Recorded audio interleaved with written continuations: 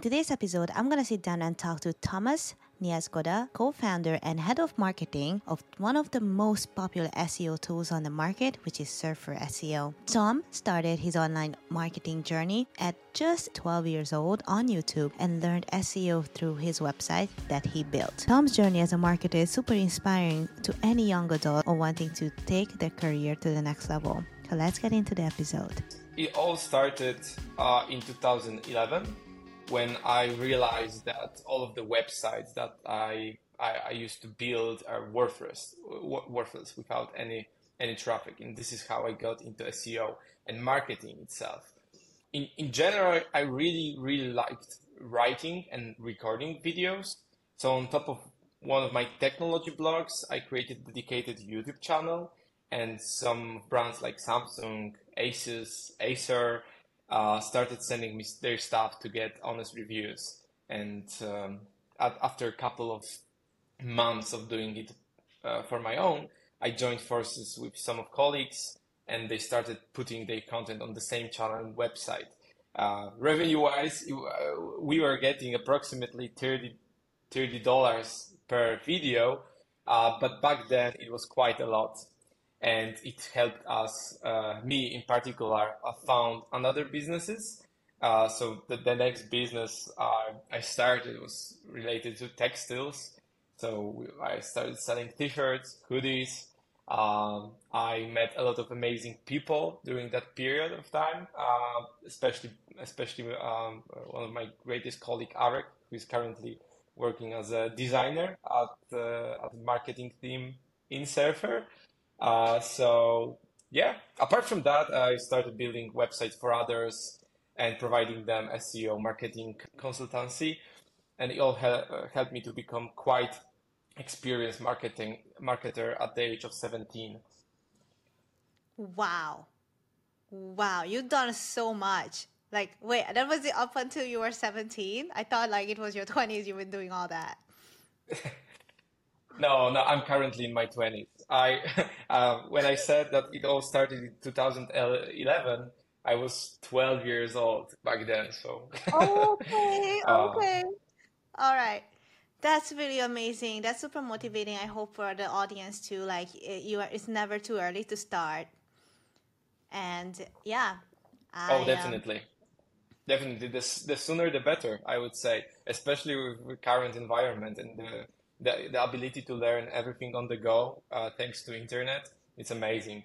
Actually, you can probably access all of the information that the humankind developed from any place on the earth, right? So it's amazing to see, to actually live during that times. Wow. I think I watched the video, like the people who started in any type of online businesses grow the fastest because the internet evolves so fast. So as a result, the people who started early, now they are making a lot more, which is like online entrepreneurship is really seem to be very lucrative. I'm not saying like you shouldn't work hard. They also work hard. It's just that the industry is so fast paced, and SEO is one of them. Like everything is changing in SEO all the time. Yeah. I wanted to just build on your thought, because you said that SEO is changing fast and that allows people to jump into that train and, get to the place when they are quite experienced within probably 6 to 12 months. Because there's like a super small barrier to entry. Like, because SEO is changing very fast, you can join this race, right? And spend 6 to 12 months, master one particular thing that it's on the trends currently, and become a quite experienced SEO. Yeah. Are you coming to Chiang Mai SEO conference, by the way? Yeah, of course. So, amazing. are you? Yes. Cool. Oh, cool. I got tickets. Awesome. Like I was like one of the almost last ones, I think, like almost a few hundred. Anyway, so that's really cool. I'm happy, y'all. And my next question is like, what does your day-to-day routine look like now as a head of marketing? Like, how do you spend your day? Well, so I barely have a day-to-day routine, to be honest. It it's draining a lot of energy from me, but I'm switching context very often. And that's because, as many of us working in tech companies, I wear a lot of hats. And, even though I'm most responsible for marketing department, I'm deeply engaged in discussions about product development, growth, and running the company itself. I should probably mention that, but I'm not only head of marketing here, but I'm also one of the co-founders of the company. So I saw the whole road, and currently we have 17 employees, and they are like lacking of that experience and the story. So I kind of make sure that they know where we are coming from, etc. And to put that into perspective, because you ask about the routine, so I maybe will be able to tell you a bit more about my weekly routine. So I have regular meetings with the whole marketing department every week, and separate calls with 3 leaders out of smaller marketing departments. Our marketing department is consists of eight people, and then you have like a content marketing department, smaller one. We have a creative department where we have a senior brand designer and a full stack designer, Arek, and also we have a product marketing department that makes sure that all of the activities between marketing and product are in sync. Excuse me. So on those calls, we prioritize our tasks, coordinate actions, and discuss challenges, as well as update ourselves on the most important matters that are popping up during the work week. And my weeks are full of meetings, and it's something that I don't really enjoy the most. I mean, the meetings itself are a bit draining for me. So whenever possible, I try to avoid them. And if some of the meetings are lacking of the agenda, right, it's probably wise to just reject it, or maybe just do an async update, chat a little bit, send a couple of emails, right, whenever you have a time, instead of preparing for a call that doesn't have any agenda, right? And Yeah, for yeah. me, it's very difficult, because if I know that I have a meeting in like 1 hour from now, I barely can focus on doing anything else. I'm thinking about that, okay, the clock is ticking and I have 50 minutes, 40 minutes, 30 minutes. And yeah, so I really enjoy days when excuse me, when I don't have any meetings, but unfortunately, it's barely happening. So yeah, this is how it looks like. Wow, I think I missed a bridge when. How did you started to co-found Surfer? What did you? So you said like you were doing websites, you were building websites, and was it like around the same time or? Yeah. All right, yeah, that's a very, very good question. So all of the things I said at the beginning happened up to the moment when I was 17. And then I decided that I want to focus more on SEO in particular. So I started my personal blog, which was like the biggest source for my clients for marketing consultancy, etc. Um, and I started a series of blog posts about SEO. And within the next couple of, maybe it was like less than 2 years, the blog started giving me quite good results. And I reached out to people on a very famous group for SEOs in Poland, in Polish community. And I said that I'm starting a new series about things that, like, not popular things, problems that can break your SEO game. And I would love to invite as many of you as possible to share your experiences and thoughts.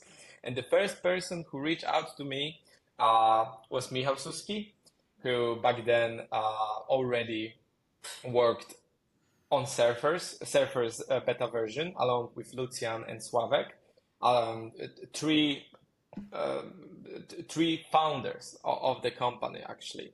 And we were discussing things. Michał showed me Surfer in action, and after seeing everything, all of those charts, amazing data that could potentially help dozens of companies I knew back then, I started, thinking, how can I help them? How can I help them in any way to make Surfer bigger, better, etc. Hi, if you listen to this far, thank you so much for listening. And if you enjoyed the show, please leave me a review on either Apple Podcast, Spotify, or my YouTube channel. If you have any feedback for the show, please let me know on the Aspiring CMO Podcast social media pages on Facebook and Instagram, or send me an email on my website. Now, let's get back to the episode. So I proposed that because I used to live in Warsaw, the capital city of Poland, and I was going for some meetups, meetings sponsored by companies like, for example, Google. I met a lot of people, and two of them were angel investors. So I proposed that I can connect them with Surfer guys and see what happened. Actually, even though we didn't take any money from them, the whole process of negotiating and discussions, etc., and Michał coming to Warsaw, sleeping in my flat just to have extra time to prepare for the meeting that used to happen the day after, made our relationship a bit stronger. And after a couple of months, we decided that, well, we'll give it a shot. Guys proposed me to resign of any salary in exchange for some shares. Yeah. And because I had like super small, I have small expenses month to month, and I had some money on my bank account. I took this chance, and I said that, all right, I can resign of salary for a year, get the shares, and then we'll see what happened next. So this is how it started, actually. In 2018, I was 19 years old, so it was pretty intense. I needed to drop from my university that I started in October, and I resigned after 2 weeks. But the good thing about that period is that I had a chance to meet my current fiance in the university. So that's fortunately that happened during those 3 weeks. That's amazing. Well, first of all, going to college can get you more than a degree. Second is that I really appreciate how open you were in that time of your life. Like, you were always active on networking, and you saw opportunity for both parties, which then everybody benefited from. And now Surfer is like, well, the most popular SEO tool out there. Am I right? Yeah. It depends probably, but That was a who very will ethical ask? answer. Yeah, but we did a study, and I have some data to back that we are kind of recognizable. We did a study on it was probably 300 SEO experts in United States, fully randomized list, and the external company was doing that for us, so we avoided bias. And 90% of them consider, they knew Surfer, and they knew what we are doing, right? So not only knowing our brand and the fact that we are working in SEO industry, but they were able to provide information that, yes, Surfer means SEO optimization in the content area, right? It's not like an all-in-one SEO tool like Ahrefs or SEMrush, but we are focusing on the content itself. So yeah, that's how it looked like. Yes, and this is why I also want to ask you about the brand new AI tool that you guys got, because I think the time I reached out to you, you were just about to launch it. So walk me through, how was it? How was to launch the one-click AI tool? Yeah, so we are talking about Surfer AI, and you are right. When we first talked, we were in the moment of releasing that. So it's going extremely well, to be honest. I don't want to brag, but we didn't expect the results it's giving. To put that into perspective, there's like almost 2 months after the premiere, and Surfer AI uh, is generating approximately 20% of our monthly revenue. So it's definitely by far the biggest launch we ever had, the greatest product we have ever built in terms of adoption, traction, etc. And of course, nothing would be possible without 5 years of building other things and making Surfer recognizable, etc. But the Surfer AI itself is a huge, huge success. And how does it work? Well, from the moment we saw generative AI, things like GPT-2, GPT-3, we dream about creating a tool that could combine high quality writing and SEO optimization. We were experimenting with plenty of algorithms, plenty of libraries. We even started developing our own algorithms for that, but we weren't satisfied with the quality of the text. And everything changed after OpenAI developed GPT 3.5. It took took it to another level, actually. We Yeah. started working on those algorithms and large language models, and we saw a big potential in combining their technology of generating the articles and text in text in general, and our stack that's amazing in SEO optimization. So we started putting that together. We combined those all of the knowledge we developed during the years of working with AI, and we developed our own methodology to communicate between all of those parties. And by parties, I mean we are using OpenAI API to some extent. We are using our own technology. We are scraping SERPs in real time, right? We are putting the knowledge in real time as well. And to maybe put that into perspective, the whole process from start to finish, if you consider generating just one article, takes around 300,000 words. So it's like reading, writing, and reading again the first book of Harry Potter.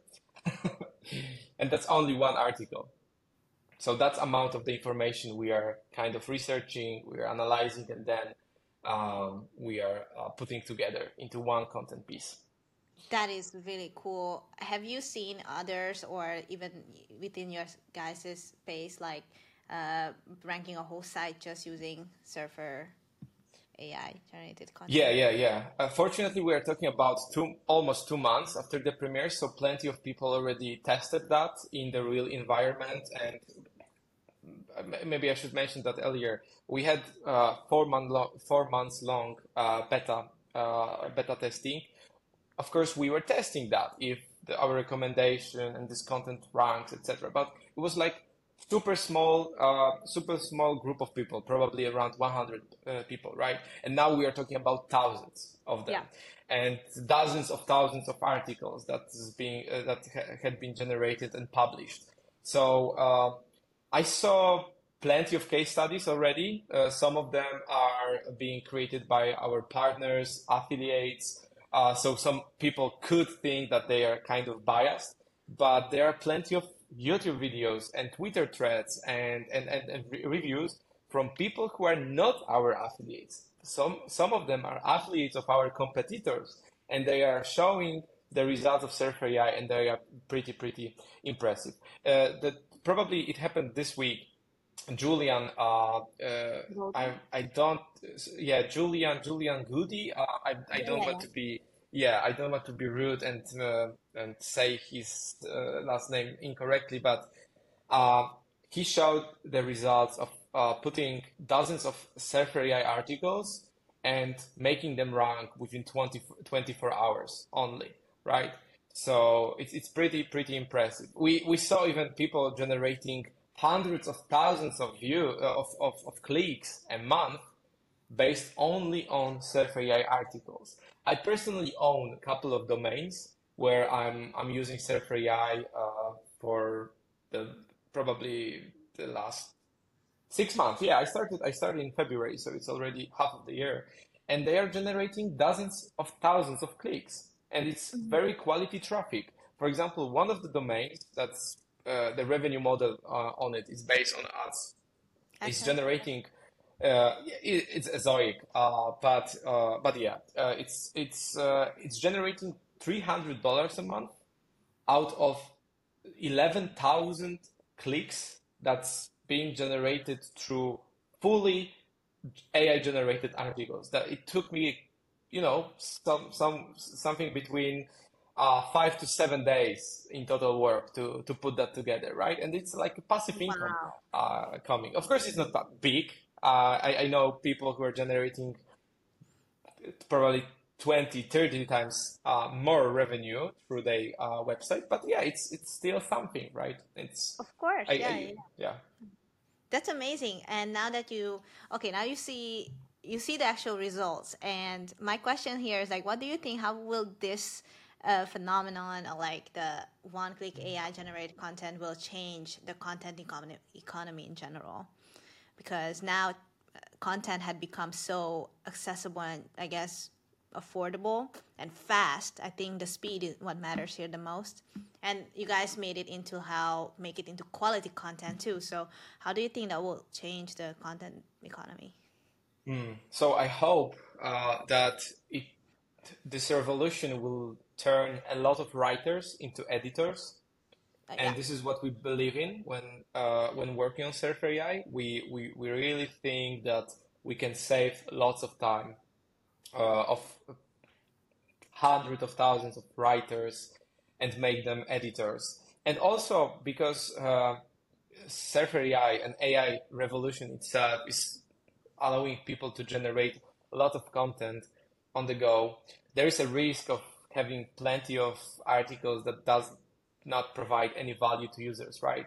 So I think that there's maybe it's not 0% chances, but I personally think that there will be always need for real people to verify content, to see it, and maybe deeply personalize it so it sounds like the brand voice, even though we have ability to detect the style, transfer it to prompts and generate articles that are very similar to what people are writing. I still think that the human touch is needed, and this is why I don't think it will, make millions of people suffer from it. I just think that the people who are not ready to change their path, they learn something new, will suffer from it. So I think that there is a bigger risk in the competition between people using AI and people who are not using AI instead of AI versus humans. That's my personal view, at Yes, least yes. as for now. I 100% agree with you on that. My biggest question though is like, well, it's gonna become so competitive. Like I think it's becoming more competitive now than to rank with sites because everyone, or like the people who can afford to do one click AI tools like this can outrank easier. And I don't know, in like one maybe other aspects of marketing can stand out because AI content is here. Like maybe like for example, I'm thinking of building a personal brand in this era is it's a lot more beneficial now for a site, so that people think that there is a human behind this thing, but not just like Yeah. a AI content. I don't know. What do you think about Yeah, that? definitely. It makes the job much easier, right? So one person can create more articles that will still be very, very value that will provide a lot of value to users, right? Because Hmm. if you generate an article based on your own instructions, for example, you're editing the outline and you are kind of working um, hand to hand with the algorithm to put everything together, I would say it's still yours article. If you're like, submitting it under your name, you should probably have 100% confidence in the situation that the article is bringing the value, right? So this is why I think if you're using AI, you definitely need to be careful, and you shouldn't be generating thousands of articles on the one click and just not looking at them. I still think all of those articles are deserving a human touch, and at least briefly reading them through, seeing if it's beneficial to user. If not, then you can regenerate that article with AI, or you can just play around, maybe use tools like a Surfy, and that's something that we are releasing in a couple of weeks from now. So maybe I'll do a sneak peek. So it's an assistant that works like a chat inside Surfer's content editor. So you can imagine having a text being generated by Surf AI, and then asking Surfy to change this paragraph, to rewrite the whole section, or maybe to expand some sort of the topics. So you kind of have a copilot that helps you write everything, put everything together. But you need to remember that you are a pilot here, right? There's only a copilot that supports you in the process. Well, it kind of sounds like you put an editor inside an editor. True No? that, yeah. Okay, so I think that also puts a next level of future pivoting for current writers then, because you just told me that they should be editors, but then if you already worked out how to automate editing, so then Well, people. yeah. So you instead of you rewriting something, you have ability to ask AI to do it, but based on your instructions. So I consider you becoming or being an editor still, right?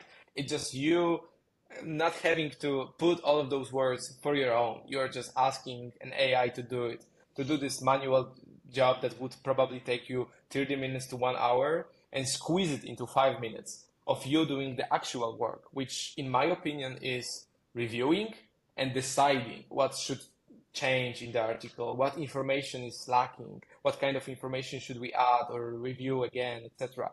And that's the real job of editors, not putting the words together. I would say that's something that can be automated. That's very, very true. All right. Oh, my other question is, well, it's not AI generated content, but more of your role as head of marketing. When do you also do the hiring for the marketing team? Yeah, of course, yes. So now that you are actually head of marketing and you're on the field and you do all these cool stuff, what are the things that you're looking for when you hire someone? Do you ever actually my biggest question is like, do you ever look at college degrees? I think that's a controversial thing nowadays. Like, do you even do college degrees? um, well, so answering the last question, I don't think we are looking at the degrees. I mean, it's definitely not important for us to hire someone with a degree. Of course, as long as it's not a position of, for example, in the legal team, where Oh, we need people with those degrees to represent Surfer in court, in any other area, right? Where it's like a prerequisite. But in the marketing department, we are looking for people that have a lot of agency, independence, and responsibility. We really value being bold and having a growth mindset. Uh, Tech skills are a prerequisite to even considering someone for that role. So when hiring and doing interviews, we are focusing on the person's attitude and mindset mostly, right? Because all of the work, the work of selecting people and for the interviews is being done by our HR department, right? So when I'm looking at people's curriculum on the summaries, etc., I'm looking at the people who already passed the tech skills or the skills that are meant to be like a prerequisite for that role, which is very cool. It can save a lot of time. And a couple of years ago, we needed to do all of that things for our own, so it took dozens of hours, forever. and now the HR department is taking care of that, so it's amazing. Uh, so to put that into perspective, there are also some red flags. And red flags consist of being a bit fluffy, having huge ego, being focused on being focused on themselves instead of the team when they are talking about the past experiences, and talking like two times more than listening. It's always a red flag or a yellow flag, right? Yellow flag. Because Okay. yeah, at least yellow. Yeah, there are some people who like to talk, and that's normal. I'm probably that kind of person as well.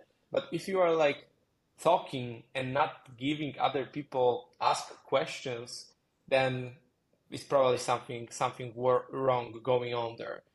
And of course, people who are not being able to answer our question straight.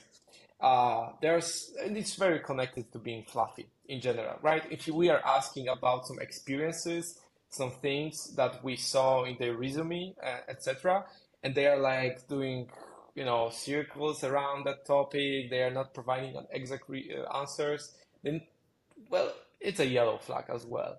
Yeah, yeah, that's true. So your process first is to get through HR, which means that what are the tech skills? What do you expect, especially mean with that text? Of course. So it depends on the role, right? So if we are looking to hire someone for the creative team, like a designer, right? The brand design, that's our recent hire. Eva, who joined us 3 months ago, she is senior brand designer. So I can base the whole story on her process. So the first thing that happened was Arek and I putting the job description together, right? Trying to find our uh, places where we need the most support the most, and then we shared that on our LinkedIn and other job listings, etc. And the resumes started to pop up, and Kasia, or recruiter, started interviewing those people who submitted resumes, right? And out of like 3 to 4 people, uh, out of like 300 to 400 people that send the resumes, we've got only 3 people to the stage when Arik and I interviewed them, right? So for the position like that, the technical skills are mostly based on the way they use tools like Figma, Photoshop, or anything else that can show us their technical skill in that area. And it's awesome to have a portfolio of the works that they did. But of course, if someone has too much time working on portfolio, and if the portfolio looks like too good, right? There's sometimes it pops out to our head that it's probably something wrong here, because instead of looking at the portfolio, we value looking at the real work, the work that's happening in the real environment. So I really love when designers are sharing their portfolio that consists of links to their work that can be seen somewhere. Yeah, so this is like a prerequisite to having a call with me and Arek. Some experience, some works, portfolio, and of course, being able to pass the attitude test that Kasia is doing during the first call. That's awesome. Well, thank you so much. And the last question is, well, if reflecting on all your experience in the past 10 plus years, what is your number one advice for aspiring CMOs or head of marketing people? That's a good one. Um, I would say that probably the most difficult thing of being CMO or head of marketing is working with people. So if you want me to provide just one advice, I would say that the sooner you start exploring that area, the better. And there are some great books about very internal matters. For example, Start with the Why by Simon Sinek, Yeah. Good to Great by James Collins, Principles by Ray Dalio, or one of the greatest book I read last year, Give and Take by Adam Grant. So I think that if you plan to become a leader, maybe a manager per se, as the CMO role is full of, I think that you'll need to learn to work with people, and you will need to learn a lot about yourself, because it's very often not about them, but you and the way you handle things. You kind of look at the situations and not giving your ego take advantage of very stressful situations, etc. So yeah, I think there's also one more thing building on that that's worth considering. You definitely need to develop some sort of uh, ability to look at the things from a distance, right? So you can't be deeply engaged in in your work, because if you are, then you probably are looking at this from too close perspective, and you are lacking the bigger picture. So I think that being able to, take a step back, see the situation, all of the angles, and put that into bigger picture is the ability that the good CMO should have. Wow. Thank you so much. This was so insightful. I'm going to link everything, all the books you mentioned in the show notes. And if people would like to reach out to you, how can they find you? So the most preferable way, I would say, is my LinkedIn. I use Mm-hmm. this medium the most, maybe Twitter. So if you could put some links to that, that would be awesome. Apart from that, they always can reach me by sending email to marketing@surferseo.com. Amazing. All right. Thank you so much for joining the show. And I hope you have an amazing day, Tom. Thank you so much, Annie, and see you in Chiang Mai.